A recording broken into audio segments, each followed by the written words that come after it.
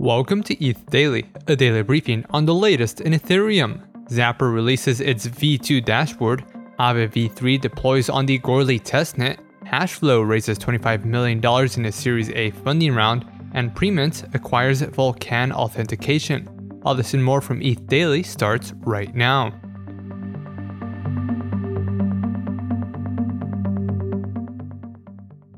Zapper Finance released its V2 dashboard with a focus on NFTs. Users can now explore NFT collections and are shown relative floor prices on a specific trait directly within the dashboard.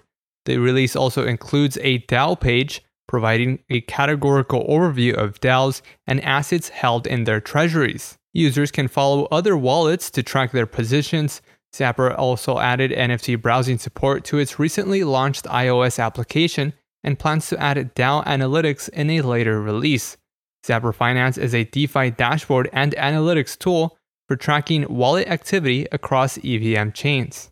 Streaming payments platform Superfluid also released a V2 of its dashboard. The new dashboard is up to 50 times faster and now supports dark mode, ENS, and a Rainbow Kit integration. Users can manage streams and super tokens via a single interface independent of other applications. Superfluid supports Gnosis Chain, Polygon, Optimism, Arbitrum, Avalanche, and BNB Chain. The application allows users to automatically stream tokens to other wallets without having to execute repeating transactions. It works by wrapping assets into super tokens that can be sent without fees. Users can then unwrap those assets to release the tokens on the underlying chain. Bridgeless cross-chain DEX Hashflow announced a $25 million Series A, valuing the project at $400 million. The round included participation from Coinbase Ventures, Kraken Ventures, Wintermute, and Dragonfly Capital, among others. Hashflow will use the funds to continue development of its request for quote or RFQ trading model, as well as expansion towards operating in more jurisdictions. Unlike AMM's, request for quote trading provides guaranteed price execution and MEV protection by having market makers agree on a quoted price before a trade is executed by the taker. Hashflow also uses debt-based LPs called public pools. Liquidity providers can deposit funds into a pool in exchange for yield in the form of loan shares. NFT access list tool Premint has acquired wallet authentication tool Vulkan authentication. Similar to Collab Land, Vulkan is a tool for proving wallet and NFT ownership in order to access token-gated Discord channels. Premint had just suffered a phishing attack on their website earlier this week, resulting in over 300 NFTs being stolen.